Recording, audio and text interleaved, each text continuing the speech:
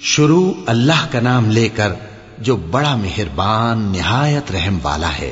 الف لام میم، اللہ جو معبود برحق ہے، اس کے سوا کوئی عبادت کے لائق نہیں، زندہ ہے، سب کو تھامنے والا۔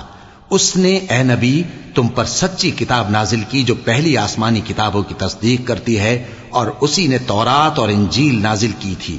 یہ دو کتابیں اس نے پہلے نازل کی تھیں لوگوں کی ہدایت کے لیے، اور پھر قرآن جو حق اور باطل کو الگ الگ کر دینے والا ہے نازل کیا۔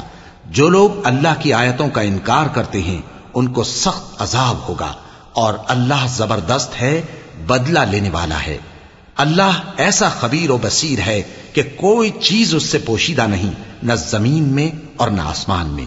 وہی تو ہے جو ماں کے پیٹ میں جیسی چاہتا ہے تمہاری صورتیں بناتا ہے، اس غالب حکمت والے کے سوا کوئی عبادت کے لائق نہیں۔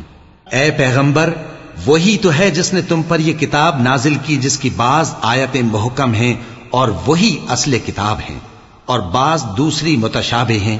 تو جن لوگوں کے دلوں میں کجی ہے وہ متشابہات کا اتباع کرتے ہیں تاکہ فتنہ برپا کریں اور مراد اصلی کا پتہ لگائیں، حالانکہ مراد اصلی اللہ کے سوا کوئی نہیں جانتا۔ اور جو لوگ علم میں گہری نظر رکھتے ہیں وہ یہ کہتے ہیں کہ ہم ان پر ایمان لائے، یہ سب آیات ہمارے پروردگار کی طرف سے ہیں، اور نصیحت تو عقل مند ہی قبول کرتے ہیں۔ اے پروردگار، جب تو نے ہمیں ہدایت بخشی ہے تو اس کے بعد ہمارے دلوں میں کجی نہ پیدا کر دیجو، اور ہمیں اپنے ہاتھ سے رحمت عطا فرما، تو بڑا عطا فرمانے والا ہے۔ اے پروردگار، تو اس روز جس کے آنے میں کچھ بھی شک نہیں سب لوگوں کو اپنے حضور میں جمع کر لے گا، بے شک اللہ خلاف وعدہ نہیں کرتا۔ جو لوگ کافر ہوئے اس دن نہ تو ان کا مال ہی اللہ کے عذاب سے ان کو بچا سکے گا اور نہ ان کی اولاد ہی کچھ کام آئے گی، اور یہ لوگ آتش جہنم کا ایندھن ہوں گے۔ ان کا حال بھی فرعونیوں اور ان سے پہلے لوگوں کا سا ہوگا جنہوں نے ہماری آیتوں کی تکذیب کی تھی، تو اللہ نے ان کو ان کے گناہوں کے سبب عذاب میں پکڑ لیا تھا، اور اللہ سخت عذاب کرنے والا ہے۔ اے پیغمبر، کافروں سے کہہ دو کہ تم دنیا میں بھی عنقریب مغلوب ہو جاؤ گے اور آخرت میں جہنم کی طرف اکٹھا کیے جاؤ گے، اور وہ بری جگہ ہے۔ تمہارے لیے دو گروہوں میں جو جنگ بدر کے دن آپس میں بھڑ گئے قدرت الہی کی عظیم الشان نشانی تھی۔ ایک گروہ مسلمانوں کا تھا، وہ اللہ کی راہ میں لڑ رہا تھا، اور دوسرا گروہ کافروں کا تھا، وہ ان کو اپنی آنکھوں سے اپنے سے دگنا مشاہدہ کر رہا تھا۔ اور اللہ اپنی نصرت سے جس کو چاہتا ہے مدد دیتا ہے۔ جو اہل بصارت ہیں ان کے لیے اس واقعے میں بڑی عبرت ہے۔ لوگوں کو ان کی خواہشوں کی چیزیں یعنی عورتیں اور بیٹے اور سونے اور چاندی کے بڑے بڑے ڈھیر اور نشان لگے ہوئے گھوڑے اور مویشی اور کھیتی بڑی زینت دار معلوم ہوتی ہیں، مگر یہ سب دنیا ہی کی زندگی کے سامان ہیں، اور اللہ کے پاس بہت اچھا ٹھکانہ ہے۔ اے پیغمبر، ان سے کہو کہ بھلا میں تم کو ایسی چیز بتاؤں جو ان چیزوں سے کہیں اچھی ہو؟ سنو، جو لوگ پرہیزگار ہیں ان کے لیے اللہ کے ہاں باغات بہشت ہیں جن کے نیچے نہریں بہ رہی ہیں، ان میں وہ ہمیشہ رہیں گے، اور پاکیزہ بیویاں ہیں، اور سب سے بڑھ کر اللہ کی خوشنودی۔ اور اللہ اپنے سب بندوں کو دیکھ رہا ہے جو اللہ سے التجا کرتے ہیں کہ اے پروردگار، ہم ایمان لے آئے سو ہم کو ہمارے گناہ معاف فرما اور ہم کو دوزخ کے عذاب سے محفوظ رکھ۔ یہ وہ لوگ ہیں جو مشکلات میں صبر کرتے اور سچ بولتے اور عبادت میں لگے رہتے اور نیکی میں خرچ کرتے اور اوقات سحر میں گناہوں کی معافی مانگا کرتے ہیں۔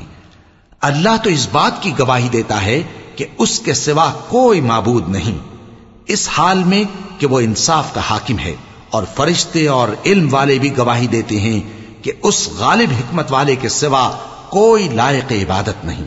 دین تو اللہ کے نزدیک اسلام ہی ہے، اور اہل کتاب نے جو اس دین سے اختلاف کیا تو علم حاصل ہونے کے بعد آپس کی ضد سے کیا، اور جو شخص اللہ کی آیتوں کو نہ مانے تو اللہ جلد حساب لینے والا ہے۔ اے پیغمبر، پس اگر یہ لوگ تم سے جھگڑنے لگیں تو کہنا کہ میں اور میرے پیرو تو اللہ کے فرمانبردار ہو چکے، اور اہل کتاب اور ان پڑھ لوگوں سے کہو کہ کیا تم بھی اللہ کے فرمانبردار بنتے اور اسلام لاتے ہو؟ پس اگر یہ لوگ اسلام لے آئیں تو بے شک ہدایت پالیں، اور اگر تمہارا کہا نہ مانے تو تمہارا کام صرف اللہ کا پیغام پہنچا دینا ہے، اور اللہ اپنے بندوں کو دیکھ رہا ہے۔ جو لوگ اللہ کی آیتوں کو نہیں مانتے اور انبیاء کو ناحق قتل کرتے رہے ہیں، اور جو انصاف کرنے کا حکم دیتے ہیں انہیں بھی مار ڈالتے ہیں، ان کو دکھ دینے والے عذاب کی خوشخبری سنا دو۔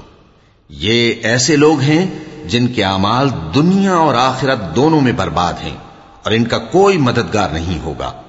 بھلا تم نے ان لوگوں کو نہیں دیکھا جن کو کتاب یعنی تورات سے حصہ دیا گیا، اور وہ اس کتاب اللہ یعنی قرآن کی طرف بلائے جاتے ہیں تاکہ یہ ان کے تنازعات کا ان میں فیصلہ کر دے؟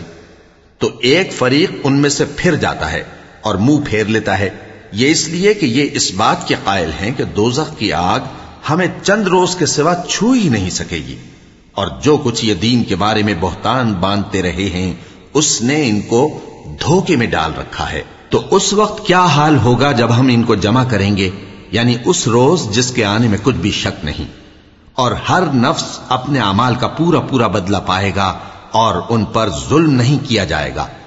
کہو کہ اے اللہ، اے بادشاہی کے مالک، تو جس کو چاہے بادشاہی بخشے اور جس سے چاہے بادشاہی چھین لے، اور جس کو چاہے عزت دے اور جسے چاہے ذلیل کرے۔ ہر طرح کی بھلائی تیرے ہی ہاتھ ہے، اور بے شک تو ہر چیز پر قادر ہے۔ تو ہی رات کو دن میں داخل کرتا اور تو ہی دن کو رات میں داخل کرتا ہے، تو ہی بے جان سے جاندار پیدا کرتا ہے اور تو ہی جاندار سے بے جان پیدا کرتا ہے، اور تو ہی جس کو چاہتا ہے بے حساب رزق بخشتا ہے۔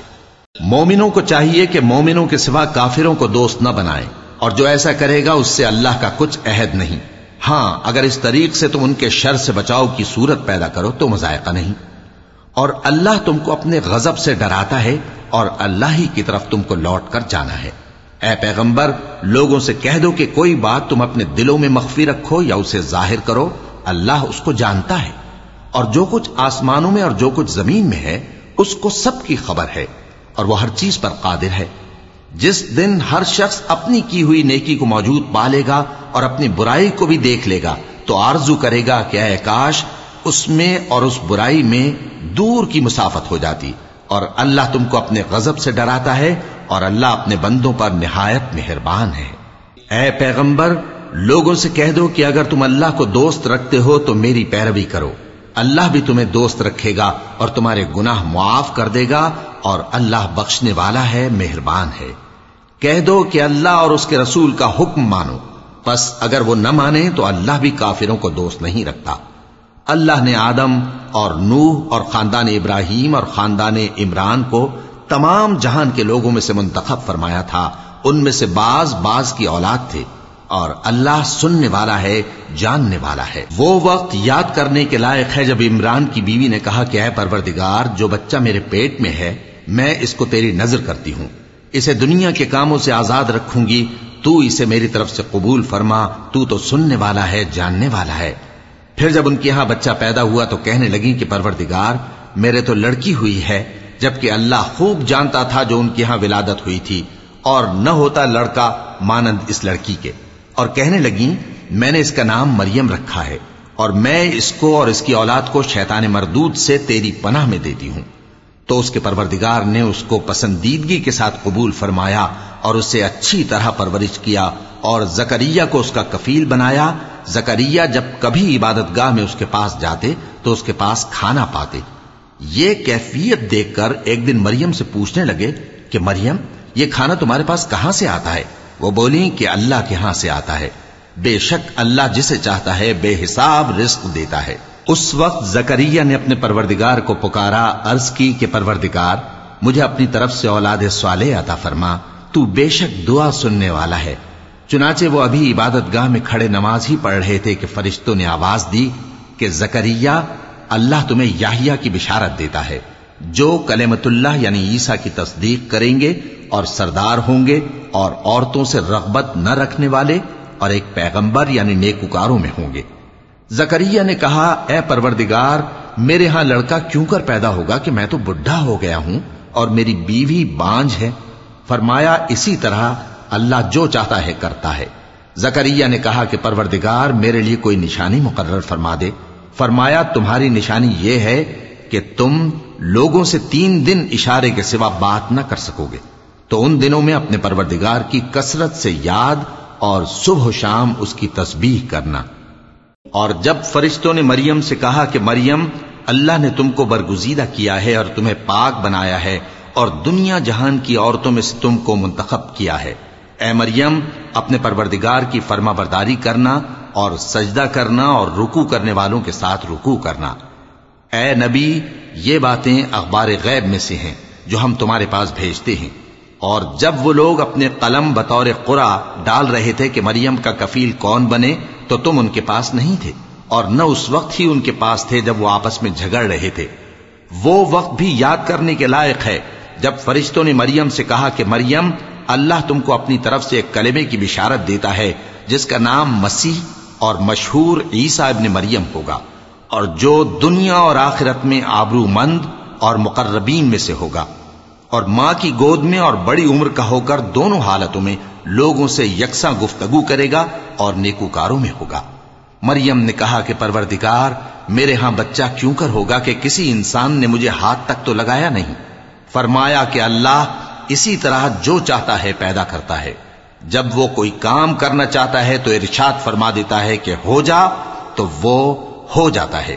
اور وہ اسے کتاب و حکمت اور تورات اور انجیل کا علم عطا کرے گا، اور عیسیٰ بنی اسرائیل کی طرف پیغمبر ہو کر جائیں گے اور کہیں گے کہ میں تمہارے پاس تمہارے پروردگار کی طرف سے نشانی لے کر آیا ہوں، وہ یہ کہ تمہارے سامنے مٹی سے پرندے کی صورت بناتا ہوں، پھر اس میں پھونک مارتا ہوں تو وہ اللہ کے حکم سے سچ مچ پرندہ ہو جاتا ہے، اور پیدائشی اندھے اور ابرص کو تندرست کر دیتا ہوں، اور اللہ کے حکم سے مردوں کو زندہ کر دیتا ہوں، اور جو کچھ تم کھا کر آتے ہو اور جو اپنے گھروں میں جمع کر رکھتے ہو سب تم کو بتا دیتا ہوں۔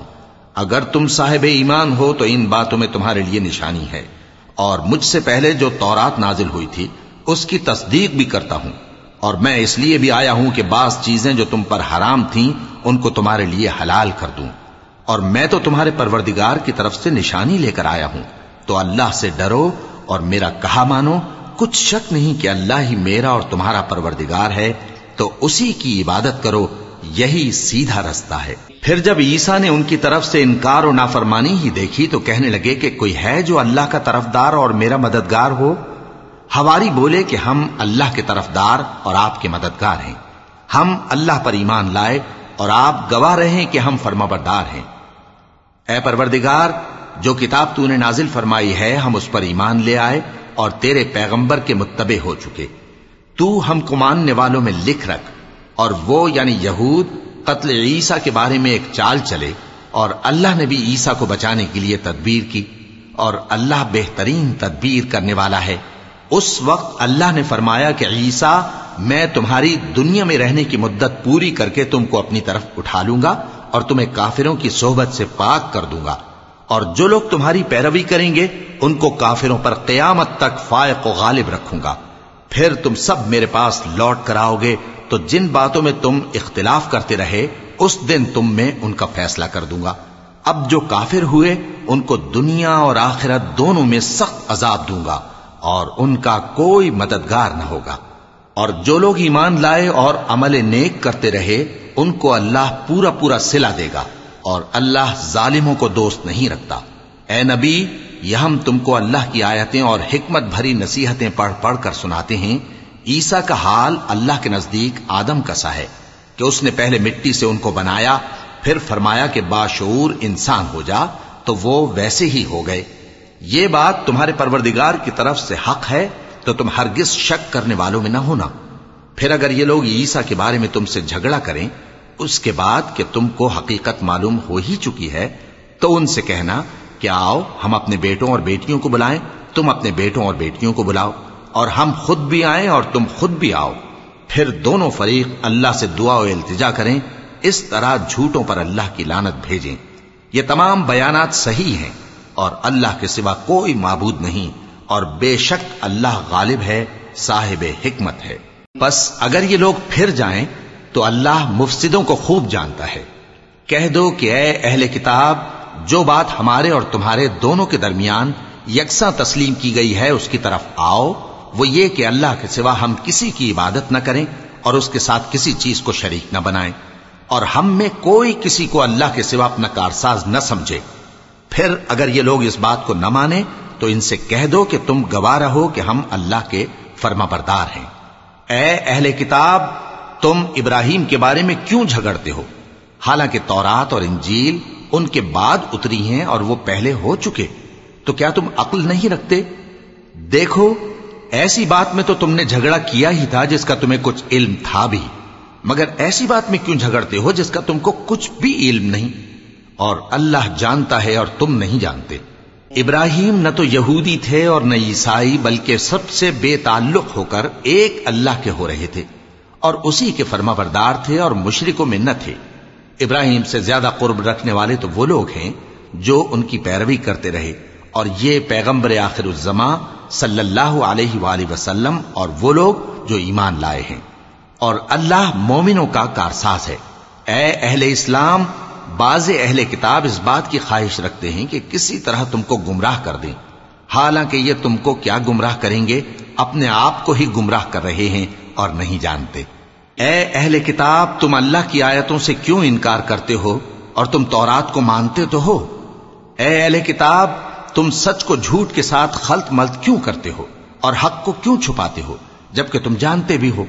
اور اہل کتاب کا ایک گروہ اپنے آدمیوں سے کہتا ہے کہ جو کتاب مومنوں پر نازل ہوئی ہے اس پر دن کے شروع میں تو ایمان لے آیا کرو اور اس کے آخر میں انکار کر دیا کرو، تاکہ وہ اسلام سے برگشتہ ہو جائیں، اور اپنے دین کے پیروں کے سوا کسی اور کی بات کا یقین نہ کر لینا۔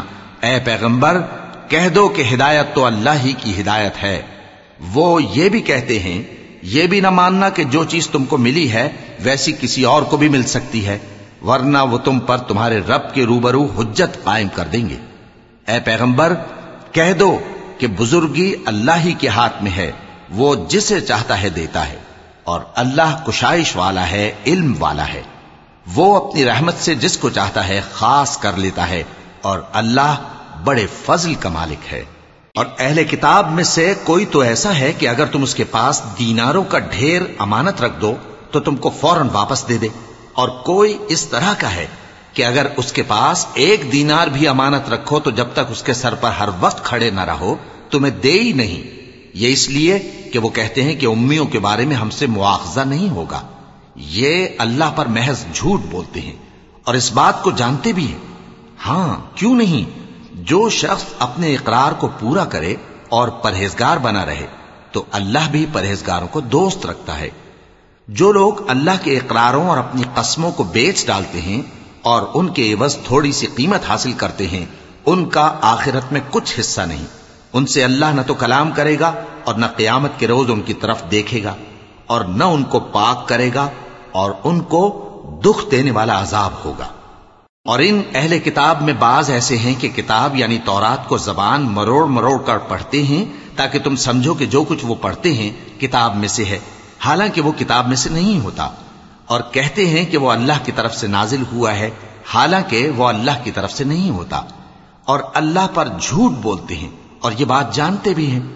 کسی آدمی کو شایع نہیں کہ اللہ اسے کتاب اور حکومت اور نبوت عطا فرمائے پھر وہ لوگوں سے کہے کہ اللہ کو چھوڑ کر میرے بندے ہو جاؤ، بلکہ اس کو یہ کہنا چاہیے کہ اے اہل کتاب، تم ربانی ہو جاؤ، کیونکہ تم کتاب کی تعلیم بھی دیتے ہو اور کیونکہ پڑھتے پڑھاتے رہتے ہو۔ اور اس کو یہ بھی نہیں کہنا چاہیے کہ تم فرشتوں اور پیغمبروں کو معبود بنا لو۔ بھلا جب تم مسلمان ہو چکے تو کیا وہ تمہیں کافر ہونے کو کہے گا؟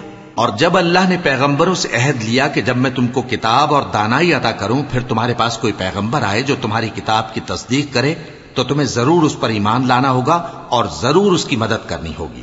اور عہد لینے کے بعد پوچھا کہ بھلا تم نے اقرار کیا اور اس اقرار پر میرا ذمہ لیا، یعنی مجھے ضامن ٹھہرایا؟ انہوں نے کہا ہاں، ہم نے اقرار کیا۔ فرمایا کہ تم اس عہد و پیمان کے گواہ رہو اور میں بھی تمہارے ساتھ گواہ ہوں۔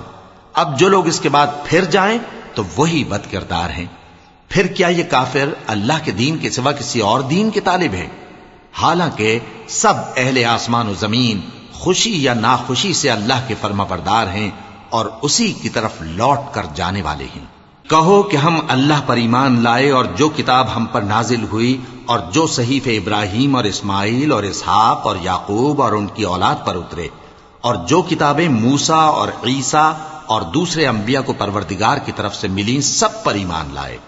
ہم ان پیغمبروں میں سے کسی میں کچھ فرق نہیں کرتے اور ہم اسی اللہ کے فرما بردار ہیں. اور جو شخص اسلام کے سوا کسی اور دین کا طالب ہوگا وہ اس سے ہرگز قبول نہیں کیا جائے گا اور ایسا شخص آخرت میں نقصان اٹھانے والوں میں ہوگا. اللہ ایسے لوگوں کو کیوں کر ہدایت دے جو ایمان لانے کے بعد کافر ہو گئے اور پہلے اس بات کی گواہی دے چکے کہ یہ پیغمبر برحق ہے اور ان کے پاس دلائل بھی آ گئے. اور اللہ بے انصافوں کو ہدایت نہیں دیتا. ان لوگوں کی سزا یہ ہے کہ ان پر اللہ کی اور فرشتوں کی اور انسانوں کی سب کی لعنت ہے. ہمیشہ اس لعنت میں گرفتار رہیں گے. ان سے نہ تو عذاب ہلکا کیا جائے گا اور نہ انہیں مہلت دی جائے گی. ہاں جنہوں نے اس کے بعد توبہ کی اور اپنی حالت درست کر لی تو اللہ بخشنے والا مہربان ہے. جو لوگ ایمان لانے کے بعد کافر ہو گئے پھر کفر میں بڑھتے گئے ایسوں کی توبہ ہرگز قبول نہیں ہوگی اور یہ لوگ گمراہ ہیں. جو لوگ کافر ہوئے اور کفر ہی کی حالت میں مر گئے وہ اگر نجات حاصل کرنی چاہیں اور بدلے میں زمین بھر سونا دیں تو ہرگز قبول نہیں کیا جائے گا. ان لوگوں کو دکھ دینے والا عذاب ہوگا اور ان کا کوئی مددگار نہیں ہوگا. مومنوں جب تک تم ان چیزوں میں سے جو تمہیں عزیز ہیں اللہ کی راہ میں خرچ نہ کرو گے کبھی نیکی حاصل نہ کر سکو گے. اور جو چیز تم خرچ کرو گے اللہ اس کو جانتا ہے. بنی اسرائیل کے لیے تورات کے نازل ہونے سے پہلے کھانے کی تمام چیزیں حلال تھیں بجز ان کے جو یعقوب نے خود اپنے اوپر حرام کر لی تھی. کہہ دو کہ اگر سچے ہو تو تورات لاؤ اور اسے پڑھو یعنی دلیل پیش کرو. اب جو اس کے بعد بھی اللہ پر جھوٹے افطرا کریں تو ایسے لوگ ہی بے انصاف ہیں. کہہ دو کہ اللہ نے سچ فرما دیا پس دین ابراہیم کی پیروی کرو جو سب سے بے تعلق ہو کر ایک اللہ کے ہو رہے تھے اور مشرکوں میں سے نہ تھے. سب سے پہلا گھر جو لوگوں کی عبادت کرنے کے لیے مقرر کیا گیا تھا وہی ہے جو مکے میں ہے بابرکت اور جہان والوں کے لیے موجب ہدایت. اس میں کھلی ہوئی نشانیاں ہیں جن میں سے ایک ابراہیم کے کھڑے ہونے کی جگہ ہے. جو شخص اس مبارک گھر میں داخل ہوا اس نے امن پا لیا اور لوگوں پر اللہ کا حق یعنی فرض ہے کہ جو اس گھر تک جانے کا مقدور رکھے وہ اس کا حج کرے اور جو اس حکم کی تعمیل نہ کرے گا تو اللہ بھی اہل عالم سے بے نیاز ہے. کہو کہ اے اہل کتاب تم اللہ کی آیتوں سے کیوں کفر کرتے ہو جبکہ اللہ تمہارے سب اعمال سے باخبر ہے. کہو کہ اے اہل کتاب تم مومنوں کو اللہ کے رستے سے کیوں روکتے ہو اور باوجود کہ تم اس سے واقف ہو اس میں کجی نکالتے ہو اور اللہ تمہارے کرتوتوں سے بے خبر نہیں. مومنوں اگر تم اہل کتاب کے کسی فریق کا کہا مان لو گے تو وہ تمہیں ایمان لانے کے بعد کافر بنا دیں گے اور تم کیوں کر کفر کرو گے جبکہ تم کو اللہ کی آیتیں پڑھ پڑھ کر سنائی جاتی ہیں اور تم میں اس کے پیغمبر موجود ہیں. اور جس نے اللہ کی رسی کو مضبوط پکڑ لیا وہ سیدھے رستے لگ گیا. مومنوں اللہ سے ڈرو جیسا کہ اس سے ڈرنے کا حق ہے اور مرنا تو مسلمان ہی مرنا اور سب مل کر اللہ کی ہدایت کی رسی کو مضبوط پکڑے رہنا اور فرقے فرقے نہ ہو جانا. اور اپنے اوپر اللہ کی اس مہربانی کو یاد رکھنا جب تم ایک دوسرے کے دشمن تھے تو اس نے تمہارے دلوں میں الفت ڈال دی اور تم اس کی مہربانی سے بھائی بھائی ہو گئے. اور تم آگ کے گڑھے کے کنارے تک پہنچ چکے تھے تو اس نے تم کو اس سے بچا لیا. اس طرح اللہ تم کو اپنی آیتیں کھول کھول کر سناتا ہے تاکہ تم راہ راست پر رہو. اور تم میں ایک جماعت ایسی ہونی چاہیے جو لوگوں کو نیکی کی طرف بلائے اور اچھے کام کرنے کا حکم دے اور برے کاموں سے منع کرے. یہی لوگ ہیں جو کامیاب ہیں. اور ان لوگوں کی طرح نہ ہونا جو متفرق ہو گئے اور صاف احکام آنے کے بعد ایک دوسرے سے اختلاف کرنے لگے. یہ وہ لوگ ہیں جن کو قیامت کے دن بڑا عذاب ہوگا جس دن بہت سے منہ سفید ہوں گے اور بہت سے سیاہ. تو جن لوگوں کے منہ سیاہ ہوں گے ان سے اللہ فرمائے گا کیا تم ایمان لا کر کافر ہو گئے تھے؟ سو اب اس کفر کے بدلے عذاب کے مزے چکھو. اور جن لوگوں کے منہ سفید ہوں گے وہ اللہ کی رحمت کے باغوں میں ہوں گے اور ان میں ہمیشہ رہیں. یہ اللہ کی آیتیں ہیں جو ہم تم کو ٹھیک ٹھیک پڑھ کر سناتے ہیں اور اللہ اہل عالم پر ظلم نہیں کرنا چاہتا.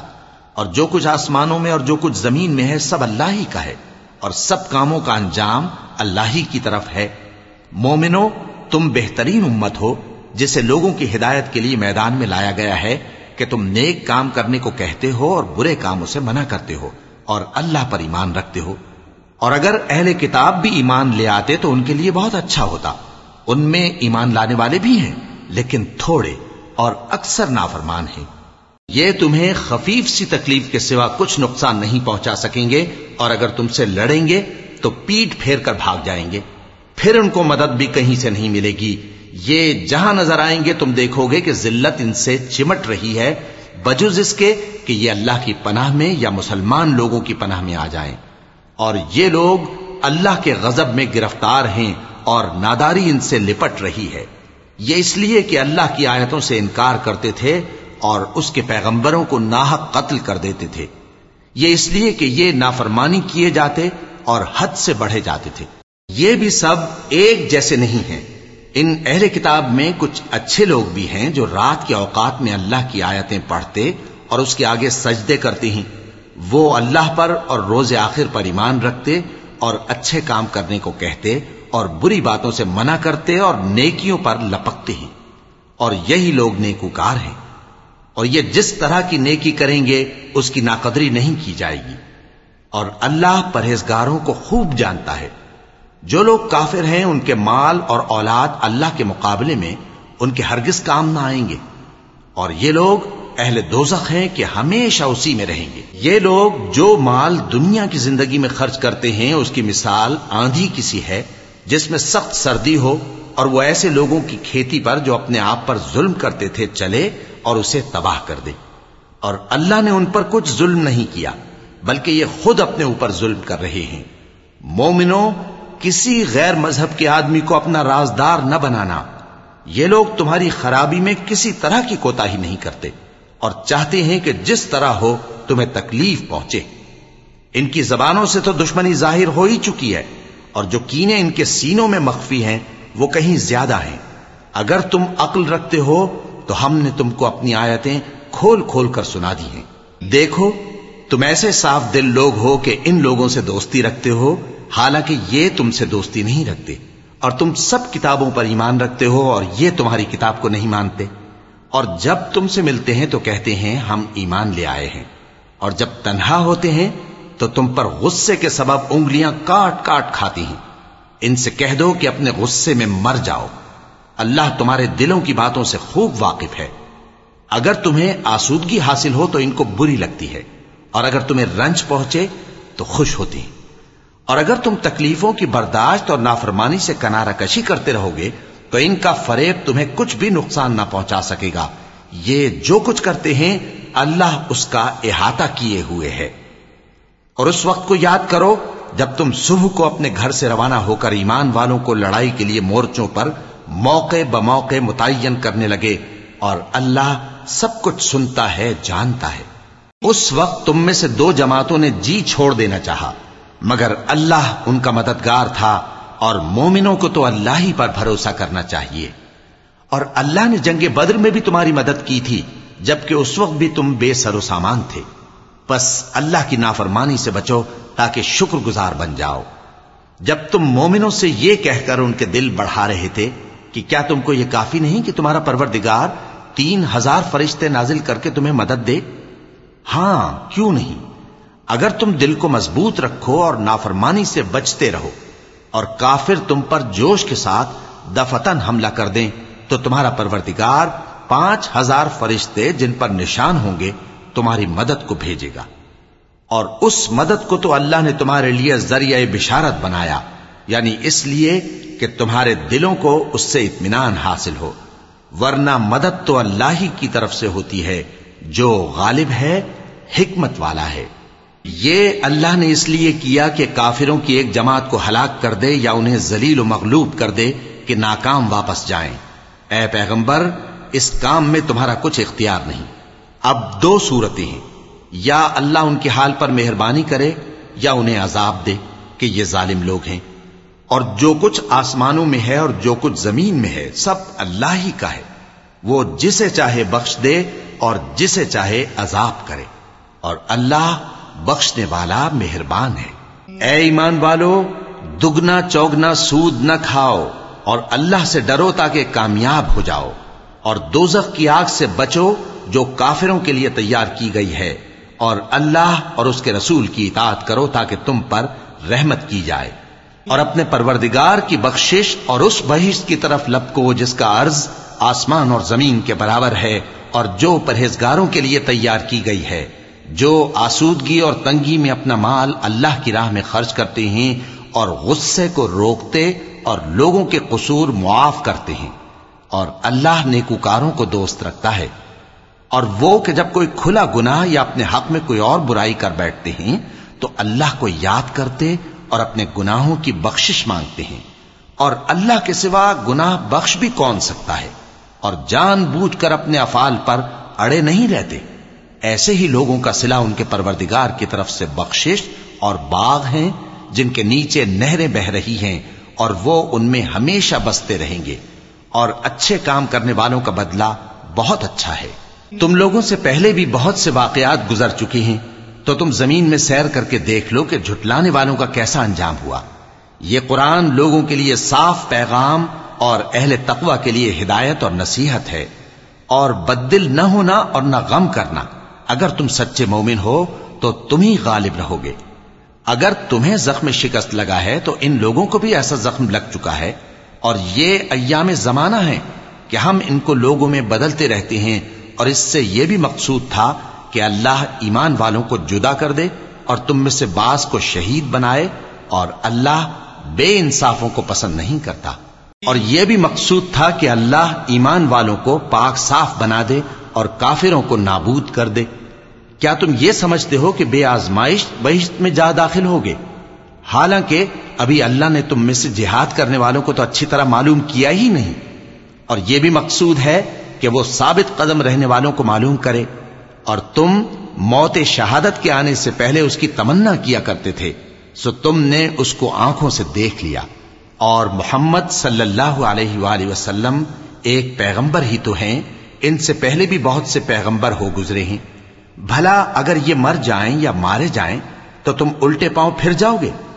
اور جو الٹے پاؤں پھر جائے گا تو اللہ کا کچھ نقصان نہیں کر سکے گا، اور اللہ شکر گزاروں کو بڑا ثواب دے گا۔ اور کسی شخص میں طاقت نہیں کہ اللہ کے حکم کے بغیر مر جائے، اس نے موت کا وقت مقرر کر کے لکھ رکھا ہے، اور جو شخص دنیا میں اپنے اعمال کا بدلہ چاہے اس کو ہم یہیں بدلہ دے دیں گے، اور جو آخرت میں طالب ثواب ہو اس کو وہاں اجر عطا کریں گے، اور ہم شکر گزاروں کو ان قریب بہت اچھا صلہ دیں گے۔ اور بہت سے نبی ہوئے ہیں جن کے ساتھ ہو کر اکثر اہل اللہ دشمنوں سے لڑے ہیں، تو جو مصیبتیں ان پر اللہ کی راہ میں واقع ہوئیں ان کے سبب انہوں نے نہ تو ہمت ہاری اور نہ بزدلی کی، نہ کافروں سے دبے، اور اللہ استقلال رکھنے والوں کو دوست رکھتا ہے۔ اور اس حالت میں ان کے منہ سے کوئی بات نکلتی تو یہی کہ اے پروردگار، ہمارے گناہ اور زیادتیاں جو ہم اپنے کاموں میں کرتے رہے ہیں معاف فرما، اور ہم کو ثابت قدم رکھ، اور کافروں پر فتح عنایت کر۔ تو اللہ نے ان کو دنیا میں بھی بدلہ دیا اور آخرت میں بھی بہت اچھا بدلہ دے گا، اور اللہ نیکوکاروں کو دوست رکھتا ہے۔ مومنوں، اگر تم کافروں کا کہا مان لوگے تو وہ تم کو الٹے پاؤں پھیر کر مرتد کر دیں گے، پھر تم بڑے خسارے میں پڑ جاؤ گے۔ یہ تمہارے مددگار نہیں ہے بلکہ اللہ تمہارا مددگار ہے، اور وہ سب سے بہتر مددگار ہے۔ ہم ان قریب کافروں کے دلوں میں رعب بٹھا دیں گے، کیونکہ یہ اللہ کے ساتھ شرک کرتے ہیں جس کی اس نے کوئی بھی دلیل نازل نہیں کی، اور ان کا ٹھکانہ دوزخ ہے، وہ ظالموں کا بہت برا ٹھکانہ ہے۔ اور اللہ نے تم سے اپنا وعدہ سچا کر دیا، یعنی اس وقت جب کہ تم کافروں کو اس کے حکم سے قتل کر رہے تھے، یہاں تک کہ جو تم چاہتے تھے اللہ نے تم کو دکھا دیا۔ اس کے بعد تم نے ہمت ہار دی اور پیغمبر کے حکم کی تعمیل میں جھگڑا کرنے لگے، اور تم نے اس کی نافرمانی کی۔ بعض تو تم میں سے دنیا کے طلبگار تھے اور بعض آخرت کے طالب۔ اس وقت اللہ نے تم کو ان کے سامنے سے ہٹا دیا تاکہ تمہاری آزمائش کرے، اور اس نے تمہارا قصور معاف کر دیا، اور اللہ مومنوں پر بڑا فضل کرنے والا ہے۔ وہ وقت بھی یاد کرنے کے لائق ہے جب تم لوگ دور بھاگے جاتے تھے اور کسی کو پیچھے پھر کر نہیں دیکھتے تھے، اور رسول اللہ صلی اللہ علیہ وآلہ وسلم تم کو تمہارے پیچھے کھڑے بلا رہے تھے، تو اللہ نے تم کو غم پر غم پہنچایا تاکہ جو چیز تمہارے ہاتھ سے جاتی رہی یا جو مصیبت تم پر واقع ہوئی ہے اس سے تم غمگین نہ ہو، اور اللہ تمہارے سب اعمال سے خبردار ہے۔ پھر اللہ نے اس پریشانی کے بعد تم پر تسلی نازل فرمائی، یعنی نیند، کہ تم میں سے ایک جماعت پر طاری ہو گئی، اور کچھ لوگ جن کو جان کے لالے پڑ رہے تھے اللہ کے بارے میں ناحق ایام کفر کے سے گمان کرتے تھے اور کہتے تھے بھلا ہمارے اختیار کی کچھ بات ہے؟ تم کہہ دو کہ بے شک سب باتیں اللہ ہی کے اختیار میں ہیں۔ یہ لوگ بہت سی باتیں دلوں میں مخفی رکھتے ہیں جو تم پر ظاہر نہیں کرتے تھے، کہتے تھے کہ ہمارے بس کی بات ہوتی تو ہم یہاں قتل ہی نہ کیے جاتے۔ کہہ دو کہ اگر تم اپنے گھروں میں بھی ہوتے تو جن کی تقدیر میں مارا جانا لکھا تھا وہ اپنی اپنی قتل گاہوں کی طرف ضرور نکل آتے۔ اس سے غرض یہ تھی کہ اللہ تمہارے سینوں کی باتوں کو آزمائے اور جو کچھ تمہارے دلوں میں ہے اس کو صاف کر دے، اور اللہ دلوں کی باتوں سے خوب واقف ہے۔ جو لوگ تم میں سے احد کے دن جبکہ مومنوں اور کافروں کی دو جماعتیں ایک دوسرے سے گتھ گئیں جنگ سے بھاگ گئے تو ان کے بعض افعال کے سبب شیطان نے ان کو پھسلا دیا تھا، اور یقیناً اللہ نے ان کا قصور معاف کر دیا۔ بے شک اللہ بخشنے والا ہے، بردبار ہے۔ مومنوں، ان لوگوں جیسے نہ ہونا جو کفر کرتے ہیں اور ان کے مسلمان بھائی جب اللہ کی راہ میں سفر کریں اور مر جائیں یا جہاد کو نکلے اور مارے جائیں تو ان کی نسبت کہتے ہیں کہ اگر وہ ہمارے پاس رہتے تو نہ مرتے اور نہ مارے جاتے، یہ اس لیے کہ اللہ ان لوگوں کے دلوں میں افسوس پیدا کر دے، اور زندگی اور موت تو اللہ ہی دیتا ہے، اور اللہ تمہارے سب کاموں کو دیکھ رہا ہے۔ اور اگر تم اللہ کے راستے میں مارے جاؤ یا مر جاؤ تو جو مال و متاع لوگ جمع کرتے ہیں اس سے اللہ کی بخشش اور رحمت کہیں بہتر ہے، اور اگر تم مر جاؤ یا مارے جاؤ تو اللہ کے حضور میں ضرور اکٹھے کیے جاؤ گے۔ پھر اے نبی، اللہ کی مہربانی سے تم ان لوگوں کے لیے نرم مزاج واقع ہوئے ہو، اور اگر تم بدخو اور سخت دل ہوتے تو یہ تمہارے پاس سے بھاگ کھڑے ہوتے، سو ان کو معاف کر دو اور ان کے لیے اللہ سے مغفرت مانگو، اور اپنے کاموں میں ان سے مشورت لیا کرو، اور جب کسی کام کا پختہ ارادہ کر لو تو اللہ پر بھروسہ رکھو، بے شک اللہ بھروسہ رکھنے والوں کو دوست رکھتا ہے۔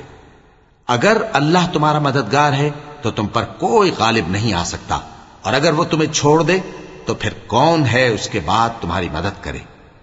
اور مومنوں کو تو چاہیے کہ اللہ ہی پر بھروسہ رکھیں، اور کبھی نہیں ہو سکتا کہ کوئی پیغمبر خیانت کرے، اور خیانت کرنے والوں کو قیامت کے دن خیانت کی ہوئی چیز اللہ کے روبرو لا حاضر کرنی ہوگی، پھر ہر شخص کو اس کے اعمال کا پورا پورا بدلہ دیا جائے گا اور ان کے ساتھ بے انصافی نہیں کی جائے گی۔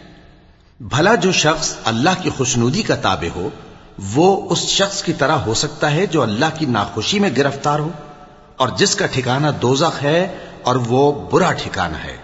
سب لوگوں کے اللہ کے ہاں مختلف درجے ہیں اور اللہ ان کے سب اعمال دیکھ رہا ہے۔ اللہ نے مومنوں پر یقیناً احسان کیا ہے کہ ان میں انہی میں سے ایک پیغمبر بھیجے جو ان کو اللہ کی آیتیں پڑھ پڑھ کر سناتے اور ان کو پاک کرتے اور انہیں کتاب و حکمت کی تعلیم دیتے ہیں، اور پہلے تو یہ لوگ کھلی گمراہی میں تھے۔ بھلا یہ کیا بات ہے کہ جب احد کے دن کفار کے ہاتھ سے تم پر مصیبت واقع ہوئی، حالانکہ جنگ بدر میں اس سے دگنی مصیبت تمہارے ہاتھ سے ان پر پڑ چکی ہے، تو تم کہنے لگے کہ یہ آفت ہم پر کہاں سے آ پڑی؟ کہہ دو کہ یہ تمہاری ہی شامت اعمال ہے کہ تم نے پیغمبر کے حکم کے خلاف کیا، بے شک اللہ ہر چیز پر قادر ہے۔ اور جو مصیبت تم پر دونوں جماعتوں کے مقابلے کے دن واقع ہوئی سو اللہ کے حکم سے واقع ہوئی، اور اس سے یہ مقصود تھا کہ اللہ مومنوں کو اچھی طرح معلوم کر لے اور منافقوں کو بھی معلوم کر لے۔ اور جب ان سے کہا گیا کہ آؤ اللہ کے راستے میں جنگ کرو یا کافروں کے حملوں کو روکو، تو کہنے لگے کہ اگر ہم کو لڑائی کی خبر ہوتی تو ہم ضرور تمہارے ساتھ رہتے۔ یہ اس دن ایمان کی نسبت کفر سے زیادہ قریب تھے، منہ سے وہ باتیں کہتے ہیں جو ان کے دل میں نہیں ہیں، اور جو کچھ یہ چھپاتے ہیں اللہ اس سے خوب واقف ہے۔ یہ خود تو جنگ سے بچ کر بیٹھ ہی رہے تھے، مگر جنہوں نے اللہ کی راہ میں جانیں قربان کر دی اپنے ان بھائیوں کے بارے میں بھی کہتے ہیں کہ اگر ہمارا کہا مانتے تو قتل نہ ہوتے۔ کہہ دو کہ اگر سچے ہو تو اپنے اوپر سے موت کو ٹال دینا۔ جو لوگ اللہ کی راہ میں مارے گئے ان کو مرے ہوئے نہ سمجھنا، وہ مرے ہوئے نہیں ہیں بلکہ اللہ کے نزدیک زندہ ہیں اور ان کو رزق مل رہا ہے۔ جو کچھ اللہ نے ان کو اپنے فضل سے بخش رکھا ہے اس میں خوش ہیں، اور جو لوگ ان کے پیچھے رہ گئے اور شہید ہو کر ان میں شامل نہیں ہو سکے، ان کی نسبت خوشیاں منا رہے ہیں کہ قیامت کے دن ان کو بھی نہ کچھ خوف ہوگا اور نہ وہ غمناک ہوں گے، اور اللہ کے انعامات اور فضل سے خوش ہو رہے ہیں، اور اس سے کہ اللہ مومنوں کا اجر ضائع نہیں کرتا، جنہوں نے باوجود زخم کھانے کے اللہ اور رسول کے حکم کو قبول کیا۔ جو لوگ ان میں نیکوکار اور پرہیزگار ہیں ان کے لیے بڑا ثواب ہے۔ جب ان سے لوگوں نے آ کر بیان کیا کہ کفار نے تمہارے مقابلے کے لیے لشکر کثیر جمع کیا ہے تو ان سے ڈرو، تو ان کا ایمان اور زیادہ ہو گیا اور کہنے لگے ہم کو اللہ کافی ہے اور وہ بہت اچھا کارساز ہے۔ پھر وہ اللہ کی نعمتوں اور اس کے فضل کے ساتھ خوش و خرم واپس آئے، ان کو کسی طرح کا ضرر نہ پہنچا اور وہ اللہ کی خوشنودی کے تابع رہے، اور اللہ بڑے فضل کا مالک ہے۔ یہ خوف دلانے والا تو شیطان ہے جو اپنے دوستوں سے ڈراتا ہے، تو اگر تم مومن ہو تو ان سے مت ڈرنا اور مجھ ہی سے ڈرتے رہنا، اور جو لوگ کفر میں جلدی کرتے ہیں ان کی وجہ سے غمگین نہ ہونا، یہ اللہ کا کچھ نقصان نہیں کر سکتے۔ اللہ چاہتا ہے کہ آخرت میں ان کو کچھ حصہ نہ دے، اور ان کے لیے بڑا عذاب تیار ہے۔ جن لوگوں نے ایمان کے بدلے کفر خریدا وہ اللہ کا کچھ نہیں بگاڑ سکتے، اور ان کو دکھ دینے والا عذاب ہوگا۔ اور کافر لوگ یہ نہ خیال کریں کہ ہم جو ان کو مہلت دیے جاتے ہیں تو یہ ان کے حق میں اچھا ہے، نہیں، بلکہ ہم ان کو اس لیے مہلت دیتے ہیں کہ اور گناہ کر لیں، آخر کار ان کو ذلیل کرنے والا عذاب ہوگا۔ لوگوں، جب تک اللہ ناپاک کو پاک سے الگ نہ کر دے گا، مومنوں کو اس حال میں جس میں تم ہو ہرگز نہیں رہنے دے گا، اور اللہ تم کو غیب کی باتوں سے بھی مطلع نہیں کرے گا۔ البتہ اللہ اپنے پیغمبروں میں سے جسے چاہتا ہے منتخب کر لیتا ہے۔ سو تم اللہ پر اور اس کے رسولوں پر ایمان رکھو، اور اگر ایمان پر قائم رہو گے اور پرہیزگاری کرو گے تو تم کو اجر عظیم ملے گا۔ جو لوگ مال میں جو اللہ نے اپنے فضل سے ان کو عطا فرمایا ہے بخل کرتے ہیں، وہ اس بخل کو اپنے حق میں اچھا نہ سمجھیں، وہ اچھا نہیں بلکہ ان کے لیے برا ہے۔ وہ جس مال میں بخل کرتے ہیں قیامت کے دن اس کا طوق بنا کر ان کی گردنوں میں ڈالا جائے گا، اور آسمانوں اور زمین کا وارث اللہ ہی ہے، اور جو عمل تم کرتے ہو اللہ کو معلوم ہے۔ اللہ نے ان لوگوں کا قول سن لیا ہے جو کہتے ہیں کہ اللہ فقیر ہے اور ہم مالدار ہیں۔ یہ جو کچھ کہتے ہیں ہم اس کو لکھ لیں گے، اور پیغمبروں کو جو یہ ناحق قتل کرتے رہے ہیں اس کو بھی قلم بند کر رکھیں گے، اور قیامت کے روز کہیں گے کہ سخت جلن والی آگ کے عذاب کے مزے چکھتے رہو۔ یہ ان کاموں کی سزا ہے جو تمہارے ہاتھ آگے بھیجتے رہے ہیں، اور اللہ تو بندوں پر مطلق ظلم نہیں کرتا۔ جو لوگ کہتے ہیں کہ اللہ نے ہمیں حکم بھیجا کہ جب تک کوئی پیغمبر ہمارے پاس ایسی نیاز لے کر نہ آئے جس کو آگ آ کر کھا جائے تب تک ہم اس پر ایمان نہ لائیں گے، اے پیغمبر ان سے کہہ دو کہ مجھ سے پہلے کئی پیغمبر تمہارے پاس کھلی ہوئی نشانیاں لے کر آئے، اور وہ معجزہ بھی لائے جو تم کہتے ہو، تو اگر سچے ہو تو تم نے ان کو کیوں قتل کیا؟ پھر اگر یہ لوگ تم کو جھٹلا رہے ہیں تو تم سے پہلے بہت سے پیغمبر کھلی ہوئی نشانیاں اور صحیفے اور روشن کتابیں لے کر آ چکے ہیں کہ ان کو بھی جھٹلایا گیا تھا۔ ہر شخص کو موت کا مزہ چکھنا ہے، اور تم کو قیامت کے دن تمہارے اعمال کا پورا پورا بدلہ دیا جائے گا۔ تو جو شخص دوزخ سے دور رکھا گیا اور بہشت میں داخل کیا گیا وہ مراد کو پہنچ گیا، اور دنیا کی زندگی تو دھوکے کا سامان ہے۔ اے اہل ایمان، تمہارے مال و جان میں تمہاری آزمائش ضرور کی جائے گی، اور تم اہل کتاب سے اور ان لوگوں سے جو مشرک ہیں بہت سی ایذا کی باتیں سنو گے، تو اگر صبر اور پرہیزگاری کرتے رہو گے تو یہ بڑی ہمت کے کام ہیں۔ اور جب اللہ نے ان لوگوں سے جن کو کتاب عنایت کی گئی تھی اقرار لیا کہ اس میں جو کچھ لکھا ہے اسے لوگوں سے صاف صاف بیان کرتے رہنا اور اس کی کسی بات کو نہ چھپانا، تو انہوں نے اس کو پس پشت پھینک دیا اور اس کے بدلے تھوڑی سی قیمت حاصل کی۔ یہ جو کچھ حاصل کرتے ہیں برا ہے۔ جو لوگ اپنے کیے ہوئے کاموں سے خوش ہوتے ہیں اور وہ کام جو کرتے نہیں ان کے لیے چاہتے ہیں کہ ان کی تعریف کی جائے، ان کی نسبت خیال نہ کرنا کہ وہ عذاب سے چھٹکارا پائیں گے، اور انہیں درد دینے والا عذاب ہوگا۔ اور آسمانوں اور زمین کی بادشاہی اللہ ہی کو ہے، اور اللہ ہر چیز پر قادر ہے۔ بے شک آسمانوں اور زمین کی پیدائش اور رات اور دن کے بدل بدل کر آنے جانے میں عقل والوں کے لیے نشانیاں ہیں۔ جو کھڑے اور بیٹھے اور لیٹے ہر حال میں اللہ کو یاد کرتے اور آسمان اور زمین کی پیدائش میں غور کرتے اور کہتے ہیں کہ اے پروردگار تو نے اس کائنات کو بے فائدہ نہیں پیدا کیا، تو پاک ہے، تو قیامت کے دن ہمیں دوزخ کے عذاب سے بچائیو۔ اے پروردگار جس کو تو نے دوزخ میں ڈالا اسے رسوا کیا اور ظالموں کا کوئی مددگار نہیں ہوگا۔ اے پروردگار ہم نے ایک پکارنے والے کو سنا کہ ایمان کے لیے پکار رہا تھا کہ اپنے پروردگار پر ایمان لاؤ تو ہم ایمان لے آئے۔ سو اے پروردگار ہمارے گناہ معاف فرما اور ہماری برائیوں کو ہم سے دور کر دے اور ہم کو دنیا سے نیک بندوں کے ساتھ اٹھائیو۔ اے پروردگار تو نے جن جن چیزوں کے ہم سے اپنے پیغمبروں کے واسطے سے وعدے کیے ہیں وہ ہمیں عطا فرما اور قیامت کے دن ہمیں رسوا نہ کیجیو۔ کچھ شک نہیں کہ تو خلاف وعدہ نہیں کرے گا۔ تو ان کے پروردگار نے ان کی دعا قبول کر لی اور فرمایا کہ میں کسی عمل کرنے والے کے عمل کو مرد ہو یا عورت ضائع نہیں کرتا۔ تم ایک دوسرے کے ہم جنس ہو، تو جو لوگ میرے لیے وطن چھوڑ گئے اور اپنے گھروں سے نکالے گئے اور ستائے گئے اور لڑے اور قتل کیے گئے، میں ان کے گناہ دور کر دوں گا اور ان کو بہشتوں میں داخل کروں گا جن کے نیچے نہریں بہ رہی ہیں۔ یہ اللہ کے ہاں سے بدلہ ہے اور اللہ کے ہاں اچھا بدلہ ہے۔ اے پیغمبر کافروں کا شہروں میں ٹھاٹ سے گھومنا تمہیں دھوکہ نہ دے، یہ دنیا کا تھوڑا سا فائدہ ہے، پھر آخرت میں تو ان کا ٹھکانہ دوزخ ہے اور وہ بری جگہ ہے۔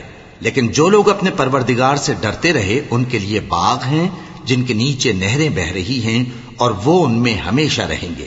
یہ اللہ کے ہاں سے ان کی مہمانی ہے، اور جو کچھ اللہ کے ہاں ہے وہ نیکوکاروں کے لیے بہت اچھا ہے۔ اور بعض اہل کتاب ایسے بھی ہیں جو اللہ پر اور اس کتاب پر جو تم پر نازل ہوئی اور اس پر جو ان پر نازل ہوئی ایمان رکھتے ہیں اور اللہ کے آگے عاجزی کرتے ہیں اور اللہ کی آیتوں کے بدلے تھوڑی سی قیمت نہیں لیتے۔ یہی لوگ ہیں جن کا صلہ ان کے پروردگار کے ہاں تیار ہے، اور اللہ جلد حساب لینے والا ہے۔ اے اہل ایمان کفار کے مقابلے میں ثابت قدم رہو اور استقامت رکھو اور مورچوں پر جمے رہو اور اللہ سے ڈرو تاکہ مراد حاصل کرو۔